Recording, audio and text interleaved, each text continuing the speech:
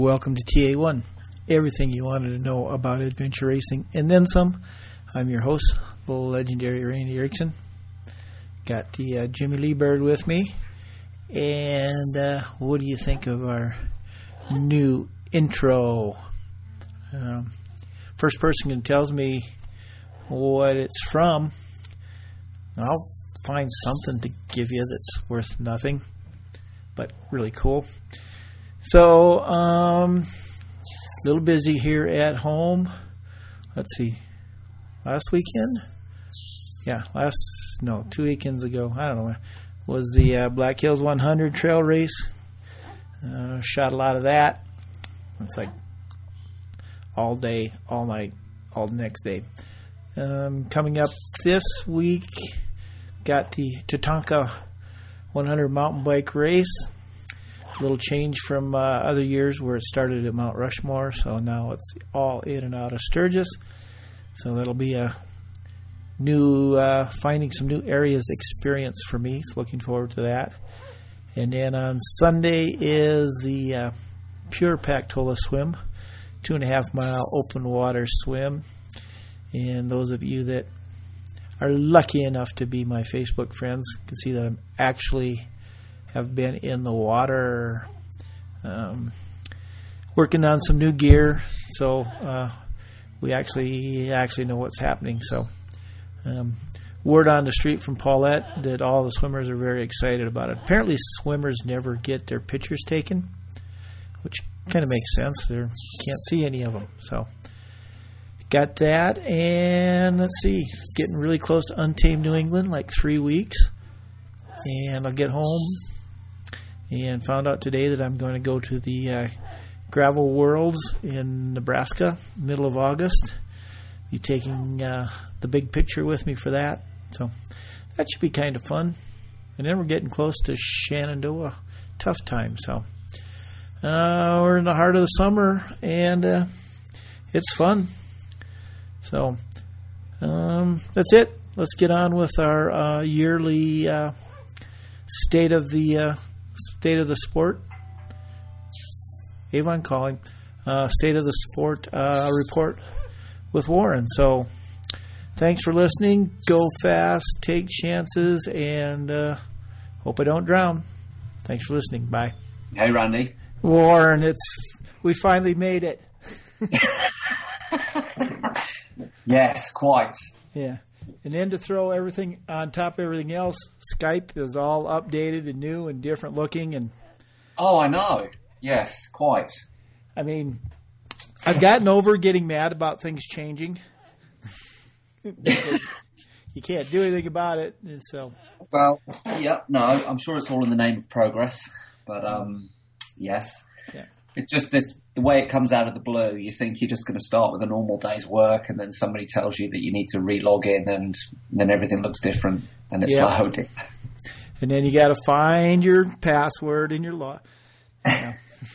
So, yeah. Oh well, it gives you some insight into who owns these things, because I guess you always sort of wonder, these are all these little tiny companies that are doing these clever things, and then you suddenly realise, no, it's owned by Microsoft. Yeah. It's the big guys. They own it all. They've hoovered it all up.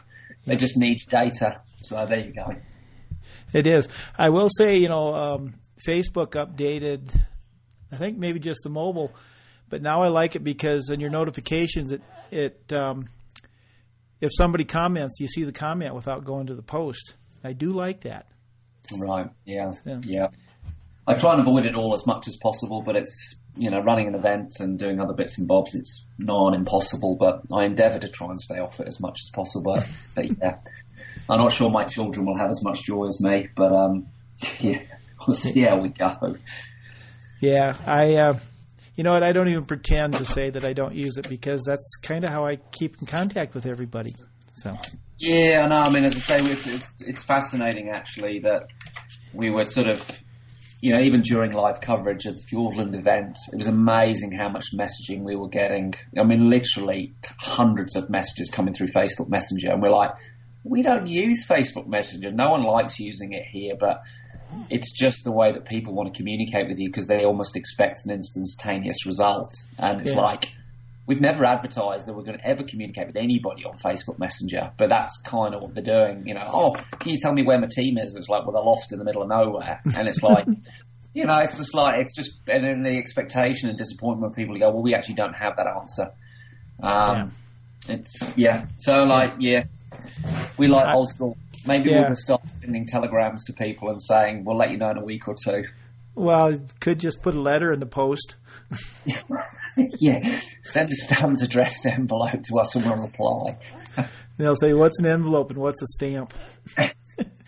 Yeah, belying our age, I think. Yeah. How you been? Yeah, I've been good. Obviously, post-traumatic event disorder, and it was a big event, but everything went really well. And then, get straight back into it, really, and then try and spend my time either doing a bit of ski touring or a bit of exercise, but mostly in, second busiest time of the year is always build up to the start of the next one. So, but generally all good. Team seems pretty good here. Yeah. Do you get much of a break between the end of one race and the real planning of the next one? No, not really. As I say, that's probably, I sort of alluded to that the second busiest time of the year is actually the build up to the announcement of the first, like the next venue, because, you've got a relatively tight time frame to get host locations and venues and agreements with the new sponsors and everything lined up before you go out, and then a whole new website to build with a whole new content, new schedules, everything has to sort of happen, and then you go, right, well, the event's finished in mid-March and we've got to launch everything in June, so you've really got a 4-week window to get everything lined up. Some vague idea of what's going to happen with mandatory gear lists and, we're introducing a new category prime. How does that fit into everything? All this stuff has to be done. And then it's really, once we launch entries on the 1st of July, then our brains can sort of just go a little bit calmer. And then we sort of start working through specifics of the course and the logistics, really. But, it's a pretty frantic 2 or 3 months. And then things do calm down a little bit. Yeah, I guess I didn't think about that. Yeah, because you make your announcements, in a few months, and then have to be all ready. That's a lot of work. Yeah, I mean, even if you've got the venue sorted out well in advance, and that's the great thing about where we are with the event at the moment, is that we've got 2 or 3 venues always stepping up, going, we'll host, and that makes it good because you can make those decisions a little bit further out rather than going, oh my gosh, it's March, who's going to be the next venue in 8 weeks' time? Yeah. But you still have to go there. You've got to visit the locations, and you've got to say, okay, where are we hosting everything? Who's doing what? What does it say? What's the gear look like? Where's the course going to go? What are the requirements of the teams? What are the dates? There's a whole myriad of things. And obviously in New Zealand, it's, a tourist sort of thing here is pretty big these days. And, working into dates with regional tourist operators and these sort of things all need to be sort of thought through. But that's kind of the thing that sort of gets me a little bit excited after the sort of the toil of a whole year delivering an event, is that I've always likened the event to the iPhone thing. And, Chapter 7 was our iPhone 7, and, we go to Chapter 8 in Canterbury, that's my iPhone 8. And if I want to get you, Randy, to sell your iPhone 7 to buy an iPhone 8, I've got to give you some new features and something else exciting to come and, make that change. So that's what we've got to work on. It's an adventure race, still marketing and, about delivering a great product to people. Yeah. Well, you have so far as I can tell, every year. Do you really feel like a pressure to up yourself every year? Not so much the pressure.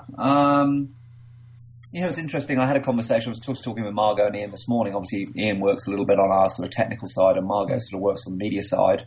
You obviously know them well, and the conversation around this morning really was around live coverage, and I just said, right, what can we do totally different? I said, let's just forget all the conventions that happen with live coverage. Everybody in the world has looked a little bit at what we do. We've looked a little bit at what everybody else does, and we've all kind of broadly kind of consolidated in the same place and gone, well, this is the way it's done. And then it becomes a game of marginal improvements. And I just was like, well, why do we have to keep doing it that way? The social media platforms are not doing it that way. Someone's always looking for an innovative way, as you were just talking about. Facebook comes up with a totally different way of showing something. And we just as a group have got to think, well, if we're getting that many people, and there literally are hundreds of thousands of people watching the event unfold, how can we display it in a way that it actually meets the needs of the consumer better? Rather than us just going, the traditional way is just put a news post up in a chronological order and then add some Facebook stuff. Can we improve the experience of people? And let's not be conventional. And it doesn't mean we're going to do anything too radical, but at least we've got to look at it. And I guess that makes things interesting. Yeah, it seems like. So did you guys, have you come up with anything yet? I know you're not going to want to say what it is, but do you have like a kind of an idea how you might change the world? Well, I don't think we're going to change the world. I mean, the challenge may be coming in height in this space, and they might have a lot more resources and money than everybody else to do that. But I guess, just look at some of the ways that people are doing. I mean, it's a very traditional format in adventure racing, so that, you're sitting there watching a race unfold and you have this tracking map, and then you just get overloaded with news items and snippets of news, and it's all done on a chronological basis. But if you look at the big social media engines like YouTube, they'd never do it like that. If you imagine how bad YouTube would be if every single video that came through was done on the basis of the last one that someone had dumped up there. They don't. They do it on the basis of what you've been previously looking at. So it wouldn't be a daft idea for adventure racing live coverage sites, for example, to say, well, if I know that you're coming in to watch live coverage and all you're interested in is killer images of people up on high mountains, or every time you search, you're looking for Richie McCaw, or every time you're searching, you're looking for video snippets, it would make a lot more sense for me to get rid of all the crap and just give you the stuff that you need up front. And that's actually tailoring it to your consumption habits. It's not going, Team 73 came through at this team, this time, and Team 97. Your consumer might go, I don't care about those teams. I don't care at all. I need to see the stuff that I'm interested in. By the time you've finished a day and it's got 300 posts on Facebook, I'm not filtering through that rubbish. Just give me the stuff. Give me the stuff that I need, and I'm interested in the leaders, or I'm interested in Seagate, or I'm interested in Richie McCaw. It doesn't matter. Or I'm interested in all the Australian teams. There should be a way for us to actually look at the numbers of people that are coming in, look at their consumption patterns of the data, and say, if you're watching on a desktop and your consumption is thus, I'm going to feed you that information, and that will then mean that you'll stay longer on the site. We will give you content that you actually want to look at, and then you'll start to share that content with other people. And that's what works in social media, but no one in adventure racing is doing that. So, but unfortunately, I don't have 5 artificial intelligence bots sitting next to me working this out. But it is something that we're looking at, and we don't have YouTubes and, these kind of, the resources that they have. But this is what we need to be looking at, I think. Yeah. Well, I think the simple way, it's like the Netflix model. You like this movie, or you like this team, maybe you'll like this team, or you like this post. So, I mean, it's not what I like to see, but I'm not the average casual viewer, so I totally understand that. I mean, get them interested in what they want instead of searching around all day. Well, I guess that maybe the option is to say, just look at the consumption patterns changing so quickly from our first chapter where, everybody was on a desktop and they were taking their media in a certain way, and fast forward 7 or 8 years and nearly everybody's on mobile and they've taken it in a totally different way, and everybody's moving their content management to social media and then just embedding it within a website. And websites are almost becoming obsolete in some ways. Yeah. So it's just, we've got to change with the times and accept the fact that people consume the event in a different way, and maybe, people consuming on mobile take their content this way, and then if you're one of those hardcore adventure kind of dot watchers who sits at home with a ginormous PC taking in every microscopic piece of detail of where people are going, then maybe you need a different kind of content system supplying you with what you need. There's a lot of companies doing that. You have a mobile light version and a PC heavy version. So, all things that we're looking at. So, did you ever expect you were going to become an IT semi-expert when you started this little thing called Godzone? Yeah, no, that's it's very different from what I was doing before. But I have to say that's possibly the very best thing about running this event and other bits and bobs is the fact that the work that I do is so wonderfully diverse. From marketing, you start a company from scratch and you go, oh, it's just putting an event on, and really it's about running people through the wilderness, and then you quickly realize that that's just a very small part of it. Everything from social media marketing, IT, legal stuff, company, payout, paying employees, all this sort of stuff. There's just so much stuff involved with this. Yeah. Learned a lot for sure. So how's your time spent between the fun adventure race stuff and the not so much fun backroom business stuff? Well, obviously at this time of year, there's lots of snow around, and Canterbury, the district, would be bathed in snow in large parts of it. So there's only so much you can do on the ground during the winter.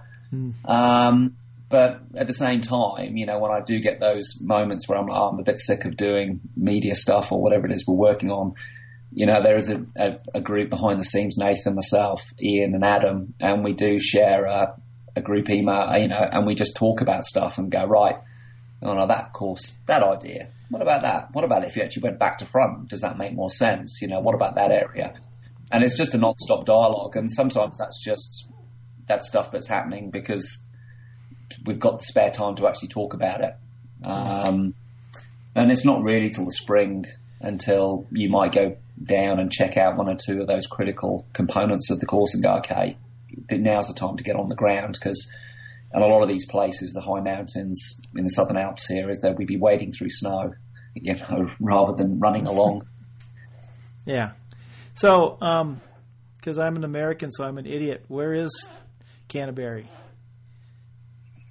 Oh, well, I guess it's about a third to a half of the way down the South Island on the east coast. It's the largest district in the South Island, and it's the sort of finish point at the coast to coast. I guess that's a race that anybody who's sort of been involved in multisport over the years will know that that's obviously a very iconic race here in New Zealand that goes from the west coast to the east coast. And once you pop over sort of near the Arthur's Pass area, probably about 2/3 of the racecourse comes down through Canterbury.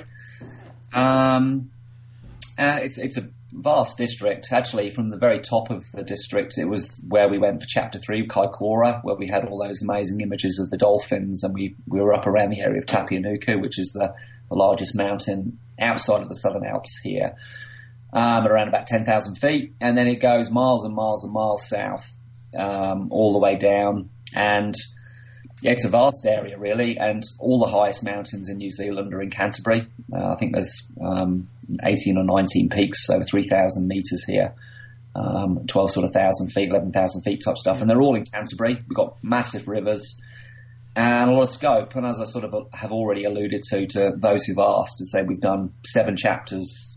4 of them have gone round in loops, starting from the same start location as the finish location. But this one, we're going for a mystery start, and it'll be a long linear journey. And given the district is so big, it's we could go anywhere. Yep. Are you there? Yep. Oh, I was afraid you cut out. It was that the reasoning behind going there is the fact that you got room to go linear and the high peaks. Well, I think 2 or 3 reasons, really. I think first things first was that every year we're trying to go to somewhere different. Mm-hmm. So we flick around the South Island, trying to go. I mean, we try not to go Fiordland or Queenstown. It's that iPhone kind of idea that we've got to give you something different to turn up to. And not everybody's enthralled by the idea of fighting through Fiordland bush for a number of days. Canterbury terrain is very different. So that allows us to tap into a different, group of people. But also, I think the key thing really is that probably over the years, Canterbury and particularly Christchurch has provided the largest number of multisporters into sort of multisport and adventure racing in the country. It's got the biggest city in the South Island, and the coast to coast is there. It's been a hotbed of producing these amazing athletes in New Zealand for a long time. And the earthquakes and a while ago, had some impact on that. But the city's really bouncing back, and everybody's getting back out into multi-sport and adventure racing. I know, like, the companies that are running some of the Rogaines around at the moment are seeing really bumper fields now. It's really started to accelerate in the last year or two. And I think, we're on a bit of a roll here. So, it's just trying to go, well, let's go to the area where, the numbers sort of dwindle, but now it's really on its way back. Let's get in there and get some of those people to say, look, this is a great chance for you to come and race, in your own backyard and get involved in adventure racing again. Yeah. Well, yeah, it sounds like a hotbed. So do you guys have an office pool about how long it'll take for the race to fill? Well, yeah, the last few years it's been a bit of a bun fight. Yeah, well, I've kind of already talked about the fact that we're not going to let so many teams in this year. I think mainly for my sanity levels, but also it was always seemed okay to me. I mean, I'm a big believer that adventure racing is really about a wilderness experience, a learning experience, and the top teams are racing 5 and 10 minutes apart in Fiordland, where they still didn't know where the heck each other were because you just can't see anybody in the bush. It's a very different kettle of fish when you're racing in Canterbury and you've got really high mountains, but a lot of the terrain is very open. And I can envisage a scenario where if you had 100 teams, you just see streams of people running along ridge lines. And that to me isn't adventure racing. That's just playing follow a leader and seeing who can keep up with Chris Vaughan because he's going to be going in the right direction. So, yeah, I think we need to cut it down. I think it keeps the event personal. And, we've always tried and do our best to sort of maintain relationships with everybody who comes to the race, every volunteer, all the medics and the teams. And frankly, I was getting to the point where I was going, I've got no idea who these people are. Are they racing? Are they volunteers? There's just too many people here. So I think we need to keep that in mind. And, yeah, I suspect there will be a lot of people wanting to race, but that's good. We want people to come and race and have a great time, but there is only finite amount of resources that we've got. We don't have boats for everybody. So, yeah, that's where we are. So, well, I mean, I understand that, because I always hated the years and years and years ago when I was racing. It's like, it was more fun when you were out there by yourself. Leadville now, the mountain bike race, with 1,000 people, it's just like a pace line for 100 miles. And who wants to do that? Yeah, no, I agree. I mean, as I said, myself, I've raced around a fair bit, and the greatest moments that I've had in the races have been those just utterly unique experiences where you're just with your 3 other teammates and you pop out somewhere and you look around and go, oh my God, we're in the middle of nowhere. We haven't seen anybody for a day, got no idea how things are going. We could be second or we could be 20th. I've got no idea. Yeah. And, that's and that camaraderie that comes with being in a small group of people when you're in the bush. That to me is what it's all about. Particularly expedition racing, that's the essence of the stuff. Once you start getting in long sprint lines with people, then to me that ceases to be an expedition race. That just becomes a glorified triathlon, to be honest. And, that's not where I'm really at, to be honest. Yeah. No, I hear you. I accept your philosophy.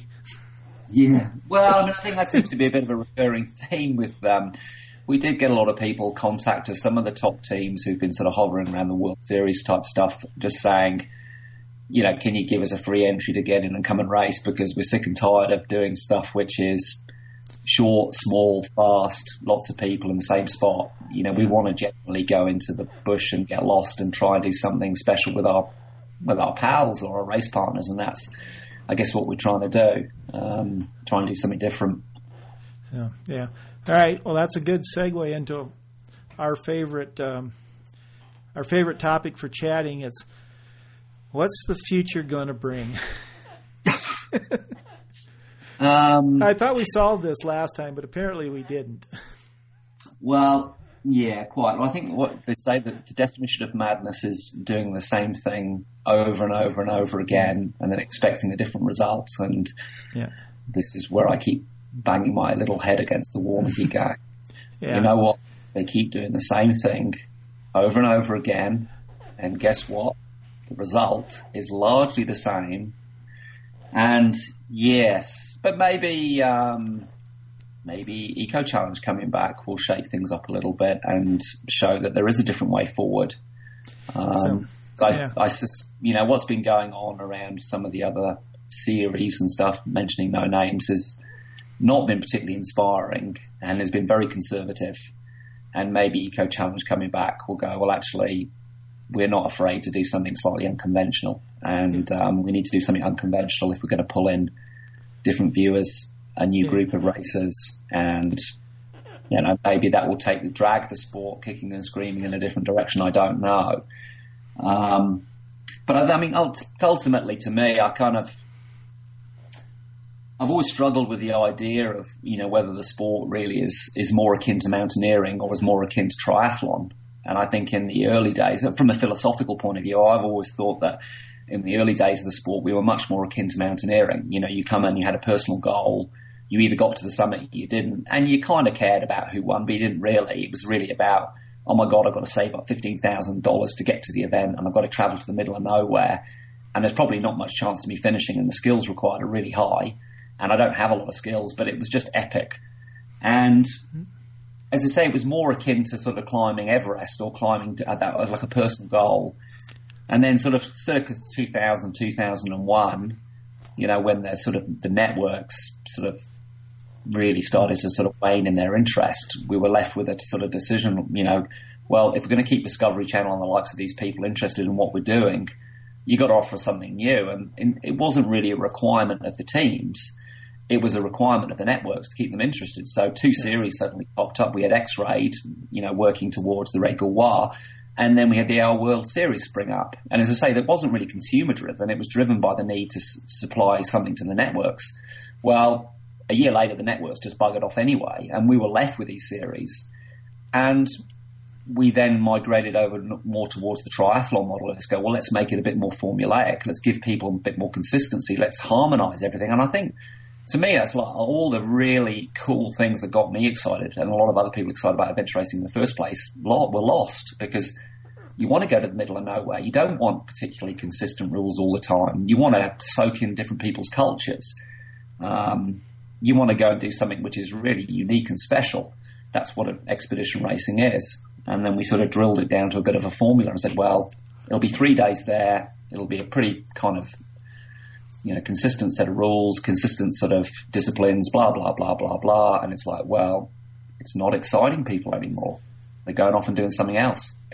So, yeah, we are where we are. But maybe Eco Challenge will, maybe do something completely different. And, and if they do really well, I think that's benefit for everybody, because, maybe they can bring media in from a different way that we just simply can't. Yeah.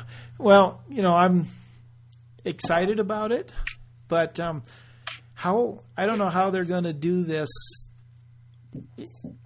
If it's a real race, a real expedition, how do you do that without social media getting everything out? Yeah. I agree. It's the same thing. It was different, wasn't it, back in the day? Yeah.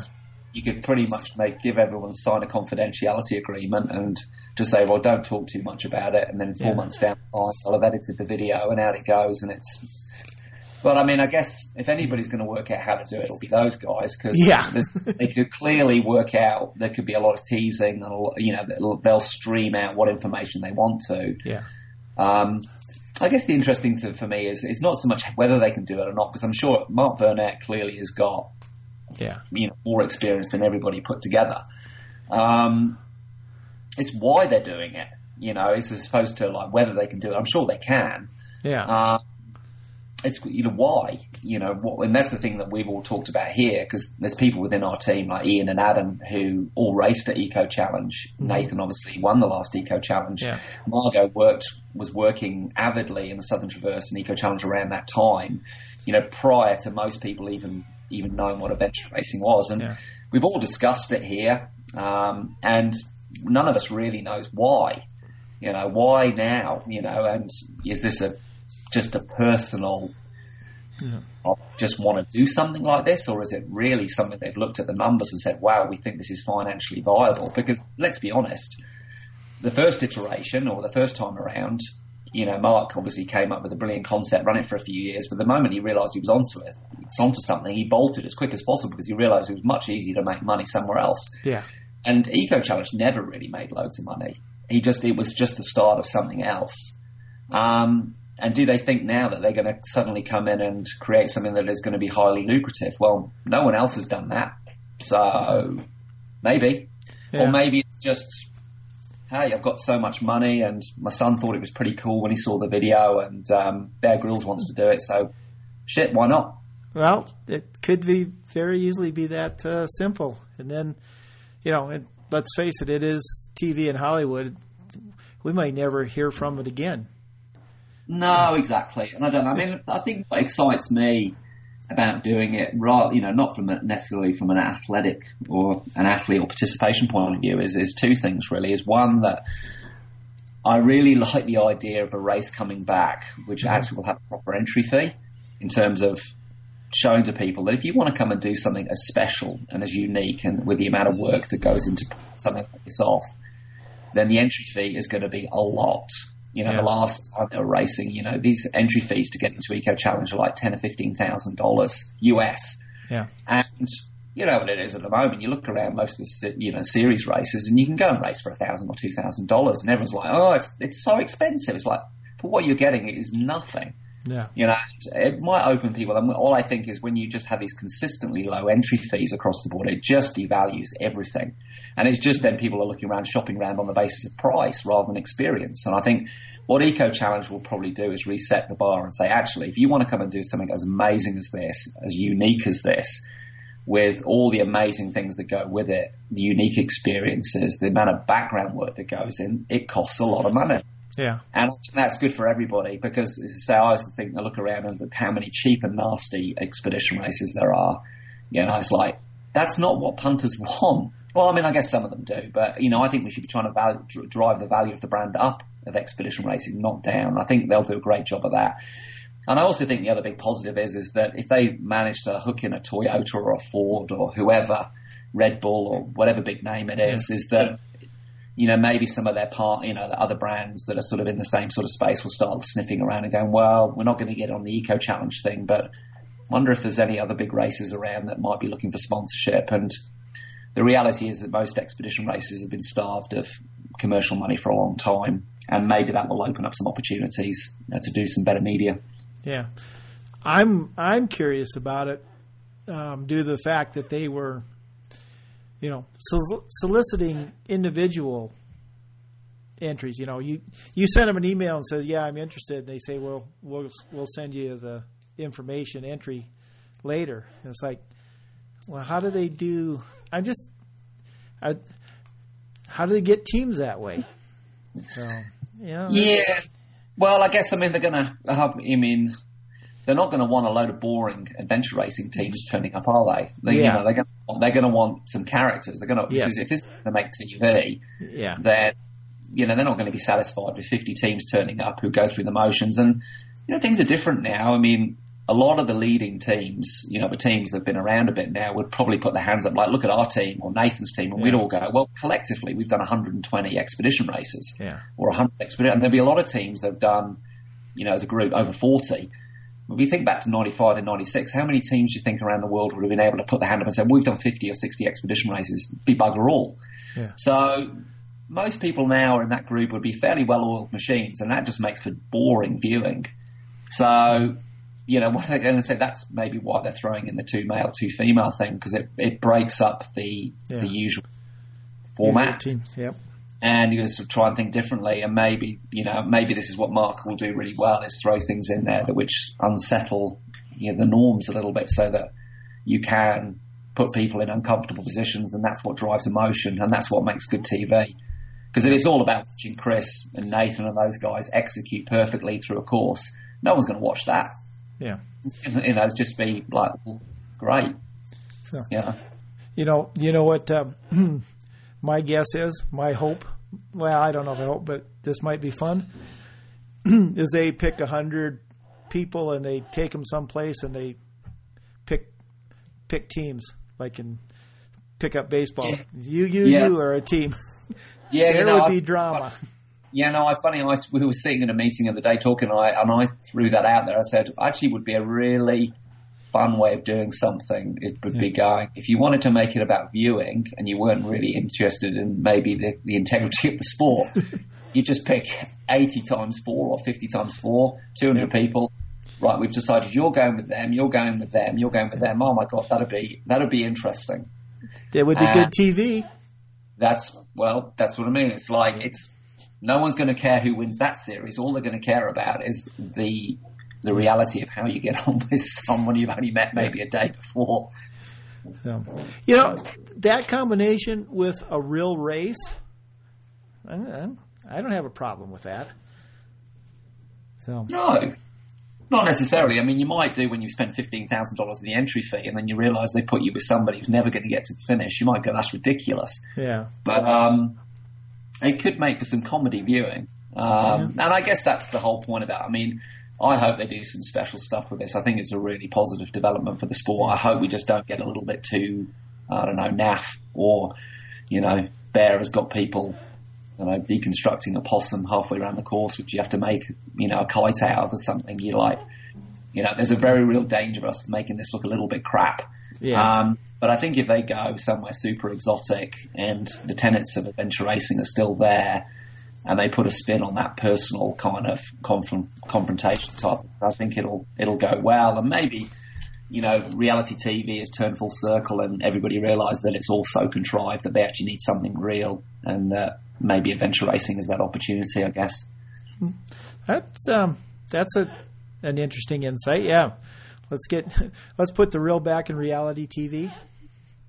Oh well, I mean, it'd be so easy to sort of say, like, you start it off. I mean, maybe we all talk about fake news now, but pretty much been able to say fake reality, 15 years ago, because it started with Eco Challenge and things kind of spiraled from there. But within 5 or 6 years, even Eco Challenge was falling into the old fake, kind of, this is really, we're just contriving teams together here to make some kind of controversy, and obviously not the leaders, but that's what TV was. And then you jump to Survivor and go from there, and it's fake everything. Yeah. Maybe we have turned full cycle now because everybody doesn't want fake. They're saying, well, give us something legit to watch. And it doesn't even need to be that ridiculous. I mean, you look at Deadliest Catch and all these things, it's not like they're doing anything particularly crazy.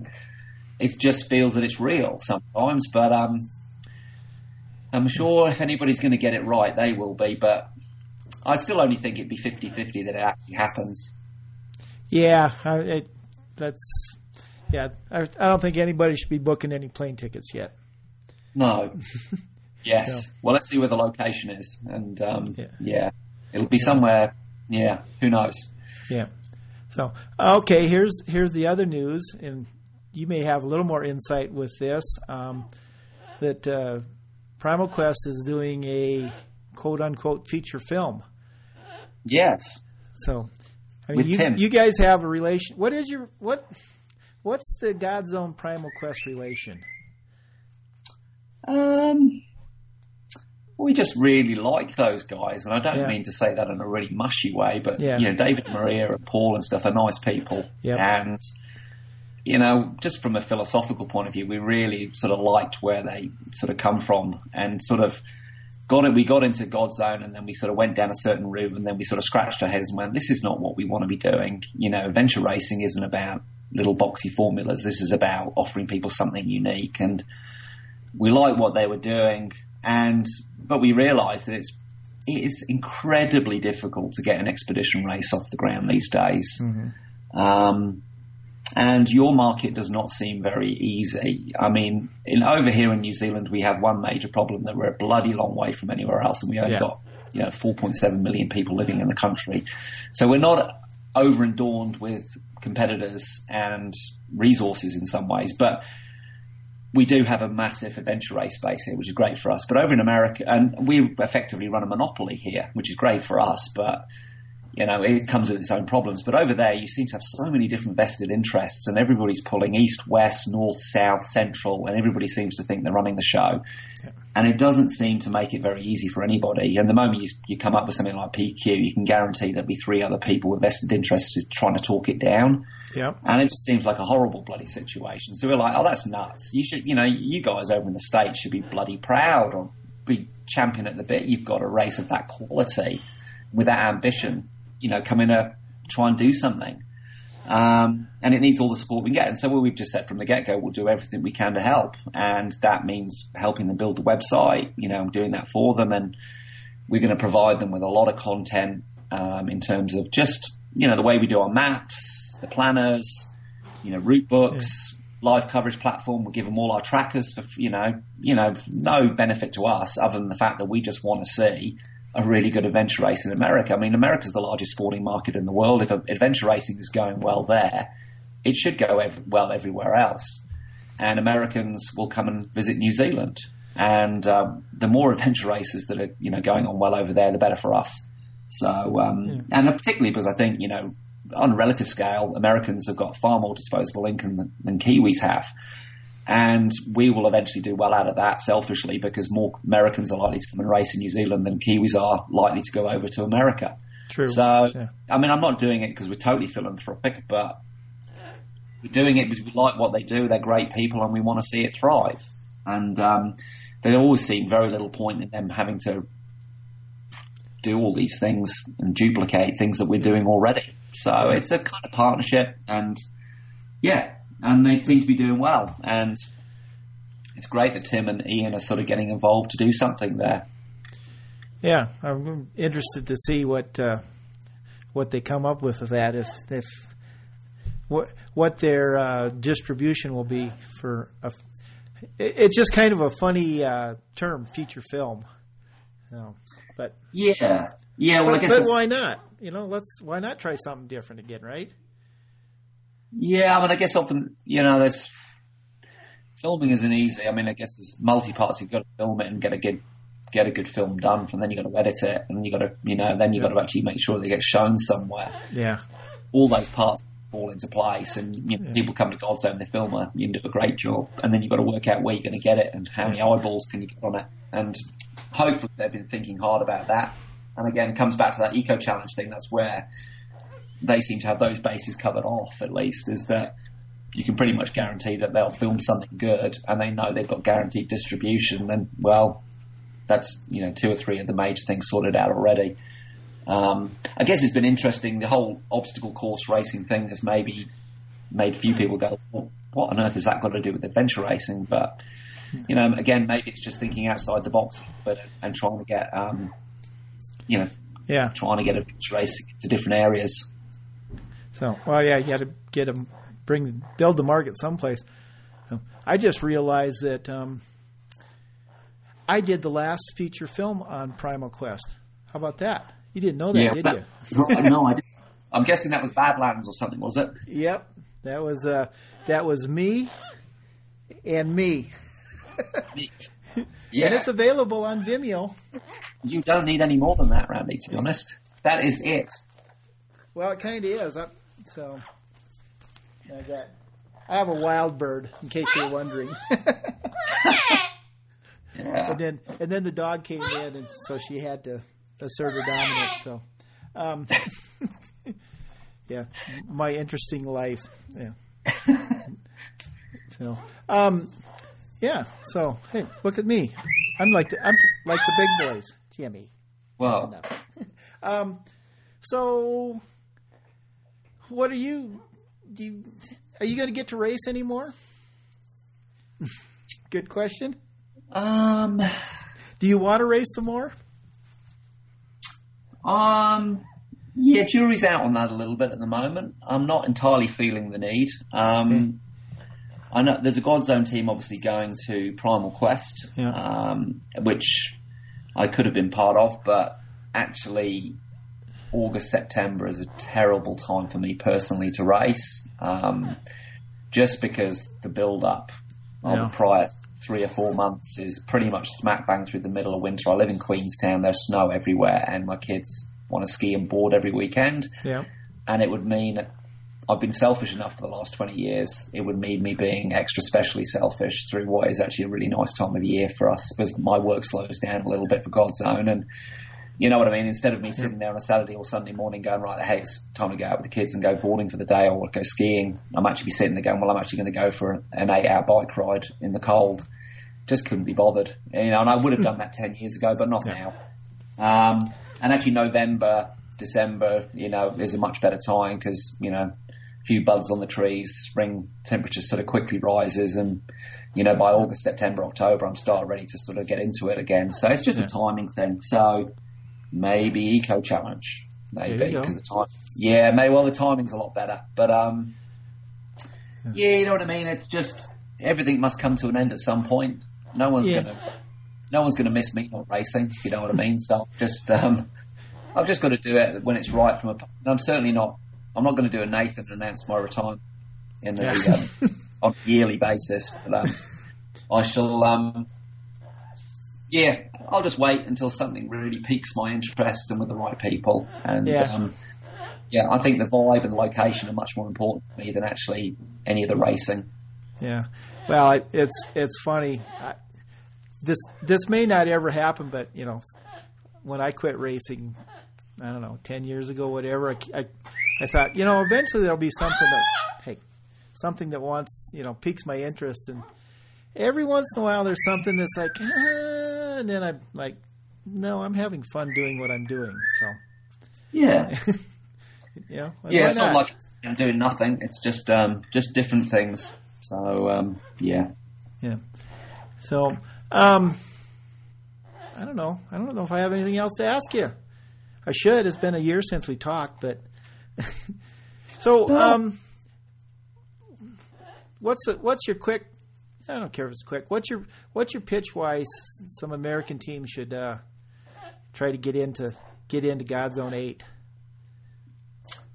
Well, I guess first and foremost, it's probably our easiest location to actually get to, because you can get an international or, an easy domestic flight from Auckland to Christchurch, and then race HQ is like 50 minutes down the road, and we'll pick you up from the airport and bring you over. So that's super easy. Yeah. And, I guess it's, if you're kind of into the glacier, big mountain, big river, kind of big environments, maybe a bit more akin to America, then it's definitely the location that would sort of fit that bill. It isn't going to be, the Fiordland kind of Patagonia thing where you're wading through the mud and the bush and stuff. And a lot of people were obviously super turned on by that idea in Fiordland, but no, it'd be quite a different feel. And as I say, it's very easy to get to, and it's every year we're making big improvements to the event. I mean, I know we set the bar sort of reasonably high for ourselves, but we're always looking to improve. And most people come away from the event having had an amazing experience and have sort of gone, wow, great terrain, great race, runs really smoothly, and it actually happens, unlike China. So there you go. What's not to like? Yeah, I agree. I don't know if you can answer this, or if you can or can't or not, but do you hold some places for international teams?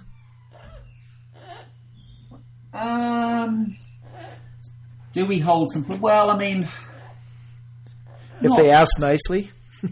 Well, I mean, there's always special people who will always try and work hard and to try and fit them in, because there's a particular narrative. Obviously, we knew with the South Africa team with Merrill and Stefan de Blanche last year, we obviously wanted to go, well, we're going to make exceptions. We're going to get a Springbok, rugby player in, because we've obviously got Gina Cora who's an All Black, and that makes a lot of sense. But it's difficult, isn't it? Because some of our Kiwi, competitors have, come to 3, 4, 5 chapters now. They've been so good at supporting the sport here that it'd be pretty hard to go back to them and say, oh, by the way, there's an Argentinian team or a team coming over from that. We can't let you in because we'd rather they came over, because it gives the event a really nice international flavour. Because they'd get probably pretty upset. And again, that's a little bit sort of ties in with the whole, my thinking a little bit with the way that when you run a World Series event, for example, you run a World Championships in America, and I don't know, Cowboy Tough might have had X number of people supporting them over the years, and then you suddenly get the rights to host the World Championships, and then you've got to say, well, actually, sorry, I know you've come to 3 of our events, but you're actually now at the bottom of the pile, because we're going to give 10 entries to the qualifiers, and then we're going to bring all the top-ranked teams in the world in to come and race, and they're first in the queue, and then we'll give out some wildcard slots for you guys who've supported us and made this event viable over the last 3 years.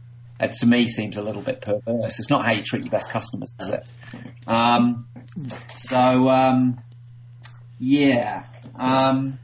we will love having internationals come over. They're just, they're fun to be around. They bring a certain vibe to the event. And I think the Kiwis love having internationals here because we are so remote from so many other parts of the world that I think there's a special place in the heart for Kiwis. I mean, if someone's made the effort to come over here, it feels kind of nice. So what would be great, actually, would be getting an international team to come over here and really get stuck into the Kiwi teams, and from a performance point of view. But it's bloody hard. Mm-hmm.